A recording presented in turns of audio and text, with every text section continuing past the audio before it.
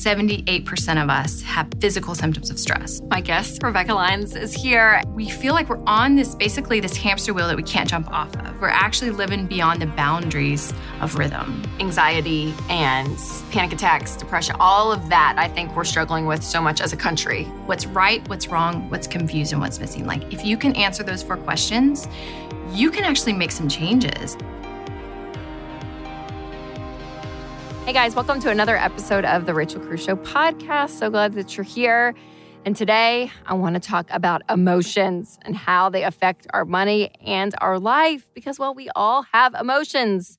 And of all the things that I'm learning is that they impact so many of our decisions. I had Dr. Chip Dodd on a few episodes ago, and he talked all about emotions, you guys. And remember, no emotion is bad. All emotions have a healthy side and an unhealthy side. But being able to name it and know it is so, so crucial. So I'm going to use one of mine and my girls' favorite Disney movies, Inside Out, to teach us all about emotional spending and what it can do to us. Oh my gosh, it's so real. And then I'm going to give some advice to a woman in my Facebook community who's facing a very emotional moment in her life. But first, I'm going to bring on Rebekah Lyons. I interviewed her, and we talked a lot about fear and anxiety. And man, it is such a powerful interview. These are 2 emotions that a lot of people in our country are dealing with as we speak. So if that's you, take a listen because, man, it is so good. So, so good. Well, hey, you guys, I am so excited about this episode. And my guest sitting right here, Rebekah Lyons, is here. And she's an author, a speaker, a mom, and just has incredible insight into something that I think we're struggling with so much as a country. Yes. I hear stats around depression, anxiety, stress, and thanks to the pandemic. That's only escalated. I know, it just magnifies it all, Right. So you have a really personal story in regards specifically with panic attacks, anxiety, all of that. So kind of tell, because a lot of your work comes from your story, right? Yeah. It's been a decade, 2010. Okay. We decided it'd be really fun to move from the suburbs of Atlanta to New York City. Very logical to do when you have a 4, 7, and 9-year-old. Hey, everyone else usually leaves the city at that point. We're entering. You're like, I'm just going to dive in. Yes. And so I found about 4 months into my time there, we were in the suburbs. We had, a house with a driveway and a minivan and all the things you do, right, when you have littles. And we get to the city, you have 8 million people in 11 miles. There is no such thing as personal space. And we were in an apartment on the Upper East Side. And I just remember coming to grips with the fact that even my oldest son, who was 9 at the time, he has a Down syndrome diagnosis. We would start walking. He'd go, car. Like, where's the car? And where's the little video screen that pops down? Yeah, that's right. I need my minivan. Yeah. So I was like, bud, you and me together are feeling the same thing. So 4 months into my time in New York, I actually had my first panic attack. And it was on a flight landing in LaGuardia around midnight. We had crazy turbulence. I had gone back to Atlanta, I went back to visit, and then coming back home, and something rose in me. I'd never had something like this before. Just kind of soles of my feet all the way up. And I just felt gripped in fear, like just this, and for me, my anxiety was rooted in claustrophobia, though I wouldn't have known it then. It was always when I felt this metaphor of being trapped. I was less afraid of the turbulence and us crashing than I was like, when this thing lands, I'm going to be trapped on the back of this plane. Like, I got to get out of here. So I start running to the front of the plane while we're doing this at midnight. And the sweet flight attendant's like, what are you doing? And I'm like, just barreling towards her. And I just remember saying panic, and I couldn't stop it. I think for those who have had an anxiety attack, or people are like, what are the differences on that continuum from anxiety to full-blown panic disorder? It's when you really have no ability to control something that kind of takes over. And for a lot of people, it might look like racing heart, shortness of breath. You might feel like you're suffocating or you're having a heart attack or whatever. Well, I've had one panic attack in my entire life. And this was probably 10 years ago. We were on a family cruise on a trip with the family. And my dad told us the story of this medical diagnosis that a child that we knew got. And I just kind of felt this thing in my body. And I was like, oh, that's weird. So we get off the ship, and I remember we go get into a van to do this tour at some place. And I was in the back, and I literally started yelling. I was like, I got to get out. I have to get out. I did. And I get off to the side of the road, and I thought I was having a heart attack. I thought I was dying. I really did. I was like, because I had no clue. I didn't know what a panic attack. I mean, none of that. And my sweet mom, she sat next to me. She was like, "You're having a panic attack, Rachel. You are having a panic attack. You're okay." And I was like, "Okay." I was like, "Mom, I think I'm dying." Like, it was, Rebekah, and I haven't had it since, thank God. But people that struggle with it, though, I have such empathy for it because that was one of the most scary. Vulnerable. You can't. Paralyzing. I mean, trapped feeling. So I totally get it. I mean, from that. And notice your response was like, I got to get out. I got to get out. Like, I got to move. Oh. Like something about escaping the environment helps you kind of like figure out what is happening. Yeah. I don't know. And so for me, because it was rooted in that trapped thing, and we were now in New York, and it consists of planes, trains, elevators, subways, and crowds. I realized this turned into like a full-blown disorder. Yeah. It lasted about 18 months. It was everywhere I would go. I would get on a subway to take 2 train stops to my daughter's school because she was in the play, and I would like try to claw the doors back open. I mean, I was that person, right? I'd jump on the elevator, and then a couple more people come. I would jump back off, and I would take 9 flights of stairs. You just couldn't do it. I was less afraid that, obviously I knew logically that I wasn't going to suffocate in the elevator ride. Sure. But something about what that fear represented, I was afraid of myself, of being overcome. Like, it was like, I knew logically I'm not dying, but something about the fear just descending, I just felt powerless to it. So I would just try to avoid it at all costs. And this lasted for a long time. And then I do remember September 20th of 2011. I literally wrote the date down. Wow. It had been over a year later, and it was the middle of the night, and I woke out of a dream. And no longer siloed to small spaces. I would just, be walking the playground or in my own bedroom at night. Like, it started to just get bigger. Like, fear grows, right? Yes. If you don't combat fear with exposure and, like, tackling it head on, it grows. Yeah. And so I remember waking up, and my husband, Gabe, he started praying. And then I really felt like God just gave me words. And I just said, "Rescue me, deliver me. I cannot do this without you." And in that moment, my body just flattened on the bed, and all was done. And I was calm, and I like, it was the first time I didn't have to escape. Wow. To calm down. I just was like, literally like, nothing's moving in the dark but my eyeballs. And I was like, "Did you see that?" What just happened? What just happened? And Gabe's like, "You stopped." And I remember at the time I wouldn't have called it healing or anything like that because I just didn't know what was going on, but I definitely felt like I was flooded with peace. And it very much to me was a peace of God. It was this kind of sense of like, okay, you are going to spin out. I'm going to actually do what you've asked me to do. I'm going to rescue you. And from that day forward, I stepped out of my apartment the next day, and I was just like, did it take? I don't know. I'm going to get back on a subway. And I didn't have another one for 7 years. Oh, wow. And that began my writing about it and studying mental health and learning 1 in 4 of us are having to get treatment for anxiety or depression, and that was 9 years ago. Which is probably more taboo. Now I feel like everyone's like, I struggle with things. Now I feel everyone's like passing out their shrink's phone. Yeah, that's right. Like, you need a recipe, you need my psychiatrist, Yes. Yeah. So it's definitely more mainstream, especially in areas of faith where it was very much shamed. And I actually believe that the vulnerability of talking about it just escalated the power that fear can have, right? You're like, oh, we're going to name fear. We're going to give fear a name. And then we're going to start to attack it and know how to address it. And so that was part of the practice for me from that point forward. Like, while I might not be gripped in fear at every moment, I know the muscle memory is there. Yes. I know that I still am not keen on descending to the subway like 7 floors underground to go to Queens. Like, I don't want to do that. And so sometimes I would do it afterwards, and I would get on it, and I would go like, Jesus. Like, I'm just like, whatever the verse like, I'm is. fine. Yeah, like just whatever I needed to calm or breathing exercises. But ultimately, it just led to basically a mental health trilogy that I wrote. It wasn't planned to be that way, but I wrote 3 books about it subsequently, about just different ways to walk in freedom. And this last one, Rhythms of Renewal, was really just about how do you trade that stress, anxiety, and anxiety for a life of peace and purpose? What practical steps? Because I kept talking to a lot of listeners or readers that would say, okay, I feel like I'm experiencing that rescue moment, but now what? How do I take agency every day to live in a life for sustained emotional health?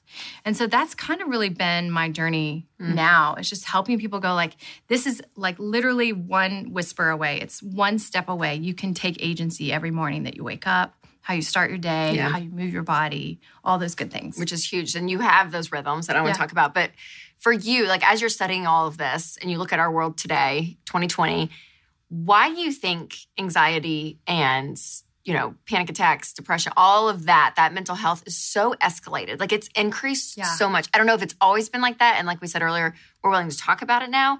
Or if it's the pressures of society. Like, what do you think it is? Because I feel like it's rampant. Like I have so many friends that struggle with it. Yes, it definitely has escalated in the last 20 years, partly since we have a smartphone attached to us at all times. So when you think about it, 100 years ago, up until about 1920, when we had the Industrial Revolution, people actually sat under the boundaries of the circadian rhythm. You have sunrise that emits blue light that tells you to wake up, and you have sunset that emits red light, which is natural melatonin for your body. It's as if God kind of knew what he was doing, right? When he created, he's kind of intentional. He's like, this is what is an actual sustainable pace for a human being. Yes. But then we created factories, and then all of a sudden that phrase always on was meant for machines because it was more efficient to keep them running through the night than to power them back up in the morning.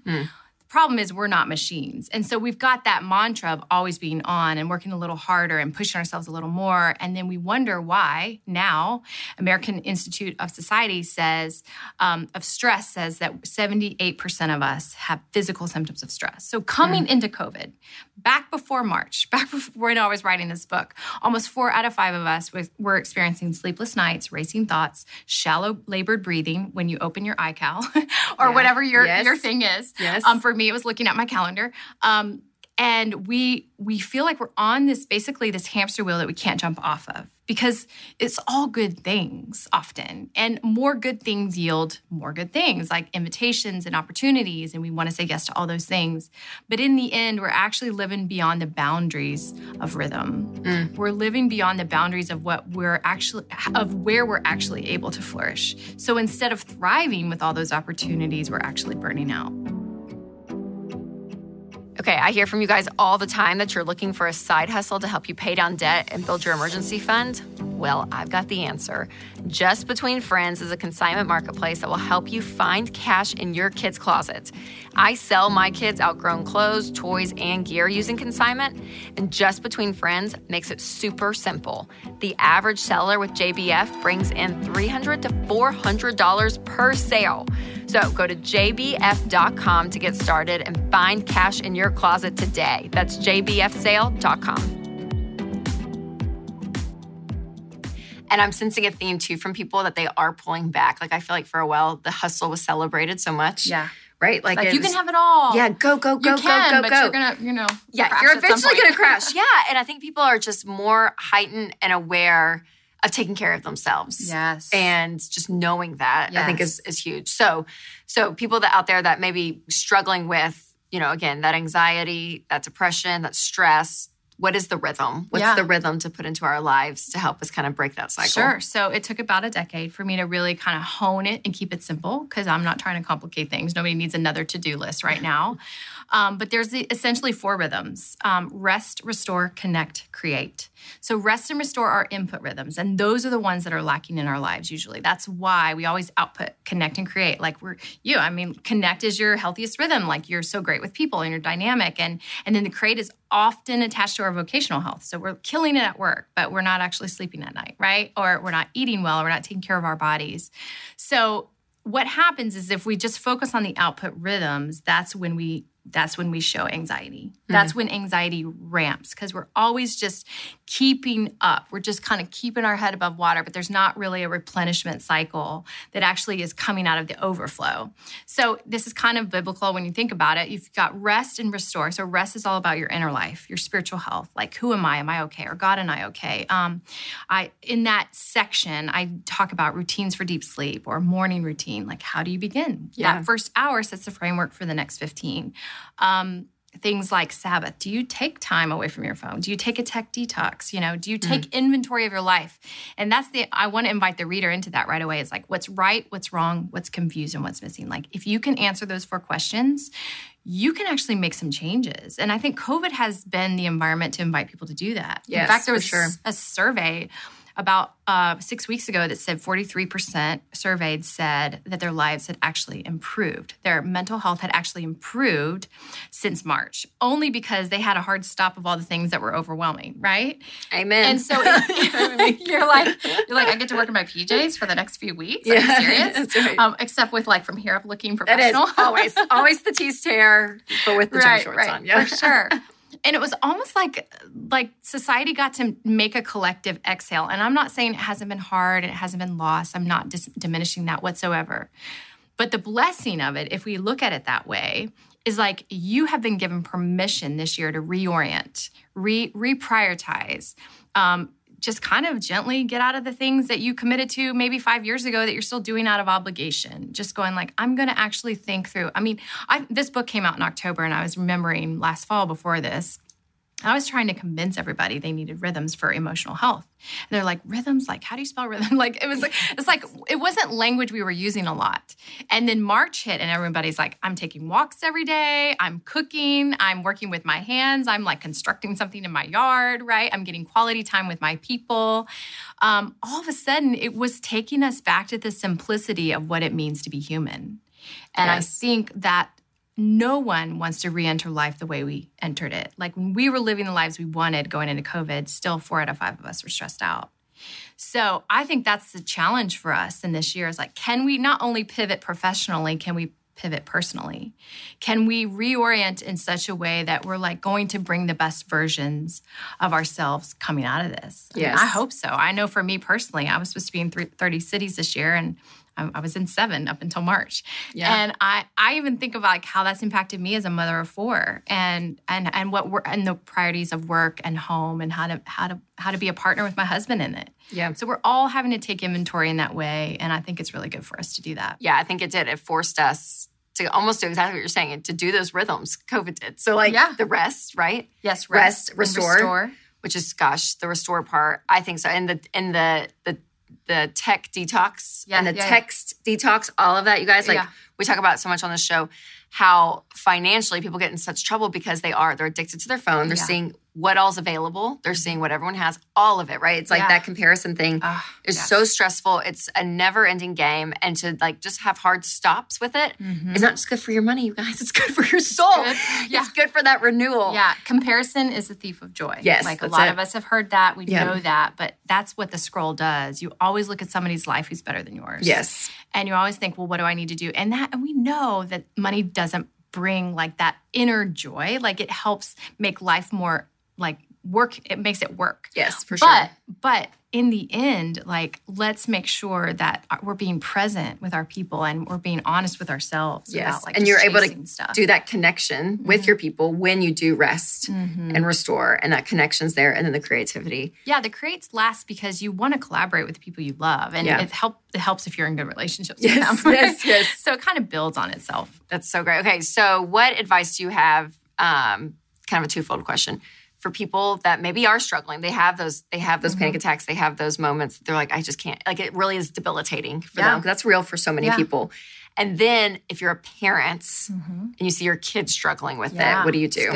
That's good. Often, if a parent struggles with it, a child is, I think, 3 times more likely to struggle with it. Okay, can we talk about that for a second? Yeah. So is that biological? Is that environment? I think it's both. Okay. It could be, I had a father who was more of a worrier than my mom. And I know that I kind of picked some of that up about the same age that I saw him pick that up in midlife.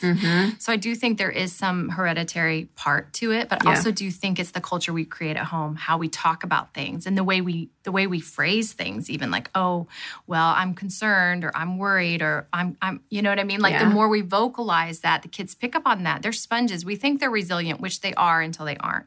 At some point, they're going to hit like that tween year where it's going to really kind of settle in. And the onset of anxiety in kids used to be age 8, and now it's age 6. Oh, it's going down. Right. Wow. And because of certain like environmental pressures, peer pressure, social grades, all of that. So I think this is a universal conversation in the classroom. It's amongst teachers, it's amongst families and children's counselors. It's like, it's a family thing, right? Yeah, for and sure. It's a community thing. And and again, I'm not a parent of a teen. You are, so you can correct me if I'm wrong. But I even look back even when I was in high school, which was not too long ago, but enough away that I can at least contrast.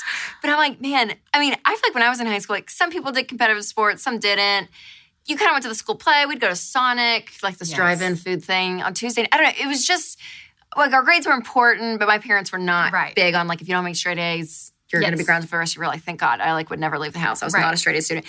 But, you know, like, I don't know. It just was, it felt lighter. And I hear parents today with teenagers talk about, oh no, they have to, they're in 2 sports, they're doing music, they have to get good grades because they got to go to a good college, and they're doing this and this.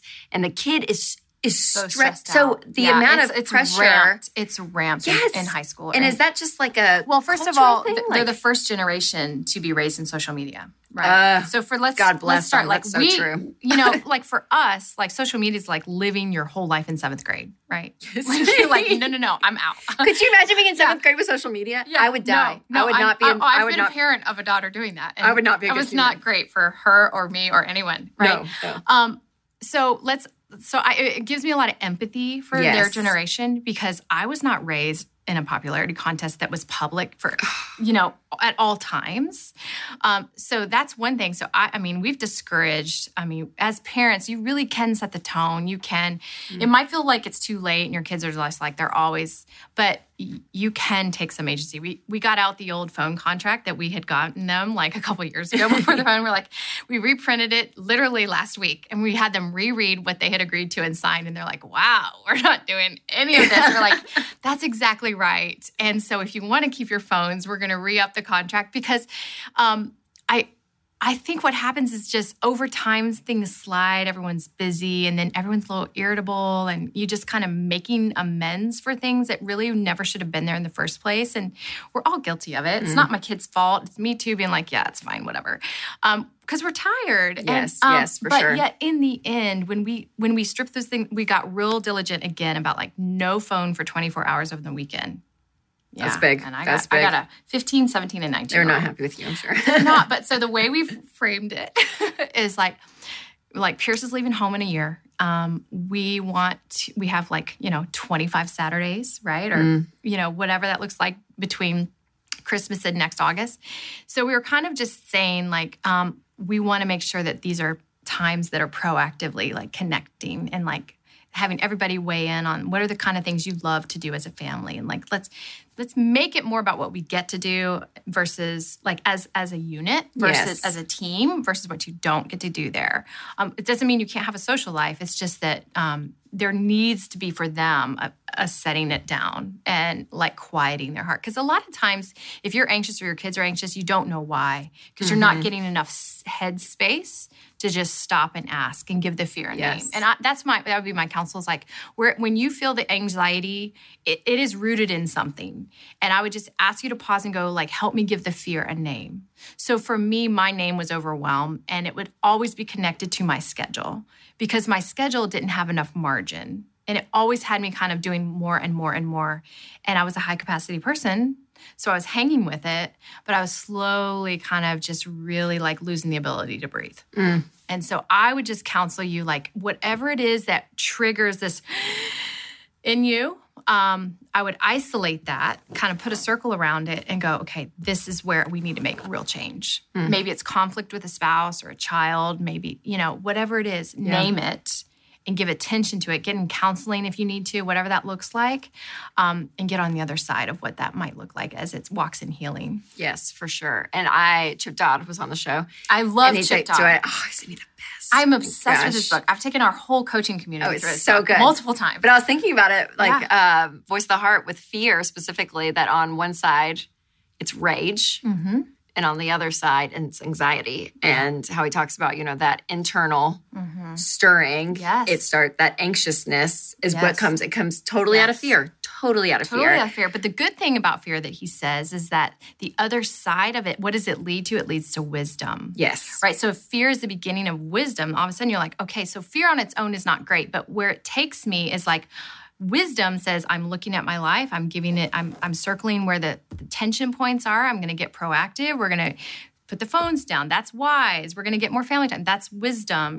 Sometimes fear drives us to some really positive things. Yeah, and it's our cry out for help. Yep. Just shows that you need help. And I think that there's so much health in that. Just saying, gosh, this is like damaging me. It's damaging my family around me. And I have got to figure out what this is to make yourself healthier. Like it is. It's such a big deal. And it really helps if there's somebody else in your home that wants that with you. It's really hard to be the lone voice crying like, we need help. So I would just say, even in your own home, like your nuclear family, find partnership in that. So you're not the only one fighting for something, because you'll get a lot further when other people are recognizing that too. Yes. So great. Rebekah, thanks for being on. Thanks for having your book, me. Rhythms of Renewal. Yes. They can find it where? Anywhere. Books are sold, Amazon, Barnes & Noble, you name it. And where can they find you? I'm at Rebekah Lyons, and it's RebekahLyons. I always have to caveat that. There you go. Or RebekahLyons.com. You can find out about my coaching community, retreats. I have a new Rhythms for Life 90-day journal and planner that's coming out this fall in October. Yeah. So you can kind of live and implement your rhythms each day. Yeah. So great. Well, thanks for all the work you do. Seriously, you bring so much hope to a subject that feels hopeless and scary, and people can't always have the words or be able to feel like they can grab onto it. And I feel like you do such a great job of that. So thanks for being on. Thanks. Absolutely. So guys, make sure to check out all things Rebekah Lyons, her website, and her book, Rhythms of Renewal. All right, one of my favorite packages to ever show up on my door is my Tuft and Needle mattress. I've got a couple now, and seriously, I love this mattress. You guys know exactly how it is. When you're juggling the demands of mom and wife and work and friend and so many other things, good sleep is a must, and I've never slept better. Tuft and Needle is the best rated mattress on Amazon with over 100,000 5-star reviews, so try it out. You can get a mattress starting as low as $3.99, plus it ships free, and you can keep it up to 100 nights risk-free. So if I'm wrong, just send it back. Go to tn.com to get started. That's tn.com. Gosh, such a good interview. You guys, this stuff is so freaking real. I mean, I said it on there, but it's true. I remember when I had my panic attack, it was absolutely terrible. And I know people deal with that stuff all the time. So her being able to guide us through what to do in those moments and just talk about this uncomfortable subject of anxiety, it's so crucial. So I hope you guys learned something from that. It's so powerful. All right, we're going to shift a little bit to a lighter note because one of my favorite Disney movies is Inside Out. I remember seeing it in the theaters and I was like, this is brilliant. It's so good. It's so clever. It's so funny. So I thought, man, I got to tie all these emotions to spending because, well, again, emotions can cause you to spend. Has someone ever said to you, oh, are you having a bad day? Go treat yourself. You deserve it. Go shopping. Feel better. Yep. Emotions affect our spending. So let's dive in to emotional spending. Oh, emotions. You gotta love them. We all have them. Some people, I think, do you have emotions? Yeah, they're in there. They're in there. I know they are. And then others, you just kind of wear them on your sleeve. Well, we all have emotions, and emotions can dictate a lot of the decisions we make in life. Sometimes that's good, sometimes that's bad, depending on what it is. And so I've realized that my spending and sometimes the way I manage my money corresponds, like right there together with how I feel, my emotions in the moment. And again, not always the wisest thing in the world, but it happens. So my girls have been watching Inside Out, brilliant movie. I mean, obviously it's Disney, so I'm going to love it. But also I'm like, this is like a counseling session, like understanding your core emotions. It's so important. And they do such a funny job, displaying that on Inside Out. So I thought, okay, what if I take some of those emotions, some of the main emotions, and figure out, okay, what is that? How does that translate to spending? Because it does. So let's take joy. Supposedly all the emotions are good, but some of them feel negative, even though they're all good. They're all good. That's what I hear. All the emotions are good. But joy is my favorite, obviously. So when joy comes in, it's like, yeah, everything's great. Oh my gosh. Okay. I'm feeling great. I'll pay for everyone's dinner. Or Amelia's, she's like just doing great. And Carolyn's doing great. And I'm like, girls, let's go to Sonic and get some milkshakes. Like, let's just go. Let's go. Like, when I get so happy in life, that's when I spend more. And I'm like, oh, this will be great. It's so fun. Or like, let's just have a bunch of people over. Guys, we'll get dinner. Don't worry. Come over. And I get so excited, so joyful. I end up spending money, sometimes too much money because I get so excited and I'm just so joyful. It's great, but that's my favorite emotion for sure. And then there's sadness. And it's like, oh man, maybe you're sitting on the couch watching The Bachelor and you're like, does anyone love me? Like, am I ever going to find a spouse? And it's like, oh yeah. So you get on social media and you just see clothes and you're like, oh, that feels good. I'm just going to buy that and that and that. I'll be fine. I want that too. Oh my gosh. Oh, that makes me feel a little better. And you cope your sadness with spending. But that happens. Anger. Oh, anger. You know, you're driving down the interstate, minding your own business, doing your own thing, out and about after quarantine. You're good. Well, someone cuts you off. And you're just like, what the? Does anyone have respect for anyone on the road? Like, what is happening? Hello? Do you not see me? I'm right here. Like, I'm a car. I'm a car right here. I'm a black car. Do you see it? Do you see it? No, you don't see it because you just absolutely cut me off. And the anger comes, and then you see Chick-fil-A there off the exit. And you're like, give me a chicken biscuit. I'm going. Give me that spicy chicken sandwich.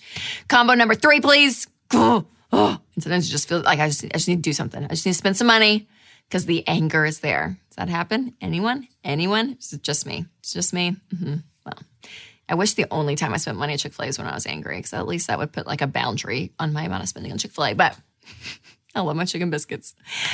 And then there's disgust, who I think is really funny on the Inside Out movie. She makes me laugh. But you know that feeling like you get back from Christmas and there's that coworker that just, gets on your nerves, says things to you that sometimes hurt your feelings. Sometimes you just roll your eyes and you're like, oh my gosh, you just can't take them. And there they are, bebopping around with a new purse. And you're like, oh, wow. Of course she does. Of course she has it. It's cute. Don't like her. She has it. Ugh. Well, if she has it, then maybe I should just have it. And you go and you spend money. Disgust. It can happen. And then last but not least is fear. And maybe you were home during quarantine. Your dad's out there that may not be home all the time. And you're like, these kids eat all the time. Like, we have to have snacks. If we don't have snacks, what are they going to do? They're like going to take over the house. And we got to have snacks. I got to go get snacks. So you just go and you just pile up. You go to Sam's, you go to Costco, wherever it is, and you just get tons of snacks. You're like, everyone has to be good. Is everyone good? All the eating? Are we good? And then like toilet paper, you know, the shortage of toilet paper at the beginning of quarantine, you freak out. And you're the ones that go out and you stockpile and you just buy and buy and buy and buy and buy and buy before they put limits on it. And you're like, okay, are we good? If something happens, are we good? The fear takes over. That's another emotion that I feel like I can play into that real easily. You're like, I just need to make sure everything's good. And I'm going to buy this for this for this. I always think about this. Like, I never want to run out of formula for Charles. So I have like 10 things of formula in my pantry at all times. So when he turns a year and he drinks whole milk, I'm going to like have to take all these formulas back. But I'm like, I just need to make sure it's good. Are we good? Are we good? That's me. I'm like an overstocker sometimes. It's the fear where it's like, I could go out and get it. You can go out and get it. You're going to be okay. You're going to be okay without snacks. You're going to be okay because you can go buy formula. It's fine. It's fine. But the fear, man, makes you spend so much money. So much money. So does all those examples, have they happened before in your life? Has an emotion driven you to spend? Of course. Of course. But is it a good thing? Not really. Not really. I can sometimes make it an excuse and be like, well, listen, I was feeling great. I just want to spend some money. But listen, you cannot let your emotions dictate your spending. And this is really important because a lot of people do this. And in the research of my new book, this is what I found. It's like, wow, this happens a lot. And what happens is you're glossing over, you're medicating, spending money with the true emotion instead of stopping and actually dealing with what's going on inside of you, which is really, really important. So a lot of people, there's different outlets they have in their life. And for some people, it is spending money. Depending on the emotion that they have, they end up just spending a ton. So again, yes, we all have emotions and spending money is attached to them. But remember, deal with the emotion and know your money tendencies. So to figure out yours, you can click the link below and take my new money quiz, all figuring out your spending and money tendencies. It's so great. So make sure to take it, figure out the results, and I hope that helps you on your money journey. Again, I love Disney. Y'all know this. All right, I'm going to answer a question from Katie in my Facebook community. She says, in baby step 2, we decided to go into storm mode since we are healthcare workers. When do you decide to throw some money at debt again? How much would you keep aside if the concern is being off work due to getting sick, but work is very stable otherwise? Yeah, so Katie, you're in a profession that's more than likely you're still going to be employed. Healthcare workers, for the most part, are working. So if you know that you're not in a position where you're going to be laid off or furloughed, I would go ahead and start transitioning money to paying off debt, getting back into your routine. Now, you can have a larger emergency fund, more than $1,000. Maybe it's a month's worth. You can decide on your comfort level because you do know that you're in an industry that if you get this or if you test positive, then you are going to be out for 2 weeks. And I don't know if you'll get paychecks during that time. I don't know what your situation is. So what you have to figure out is, okay, if we do get sick, we have to be quarantined for 2 weeks. Am I still going to get a paycheck? If the answer is no, then have that money set aside. But I would continue on the baby steps. I would continue at throwing money at your debts because, again, your job is stable, is what you've said. And so that's what's key. Now, if you are in a position where later on you see, okay, my department is getting cut or whatever the case may be, then pull back again, press pause, and save up cash. But until that happens, continue down the baby steps. And I know that we've all had major questions because of the pandemic, you guys. And again, the rule of thumb is if you know that a layoff is coming, pause and pile up. But if you know a layoff is not coming because we're months into this, and if your business is still trucking along and you're still getting a paycheck, you've heard no whispers around that people are going to be furloughed or laid off, continue on paying off your debt or building up your emergency fund wherever you are. So that's the key. It's really hard because, again, we can base so many decisions just on fear, but focus on the facts. And I love what Katie said. Hey, if we test positive, we're going to be out for 2 weeks and we'll not get a paycheck. Well, if that's the case, then build up a little 2-week emergency fund and have it there.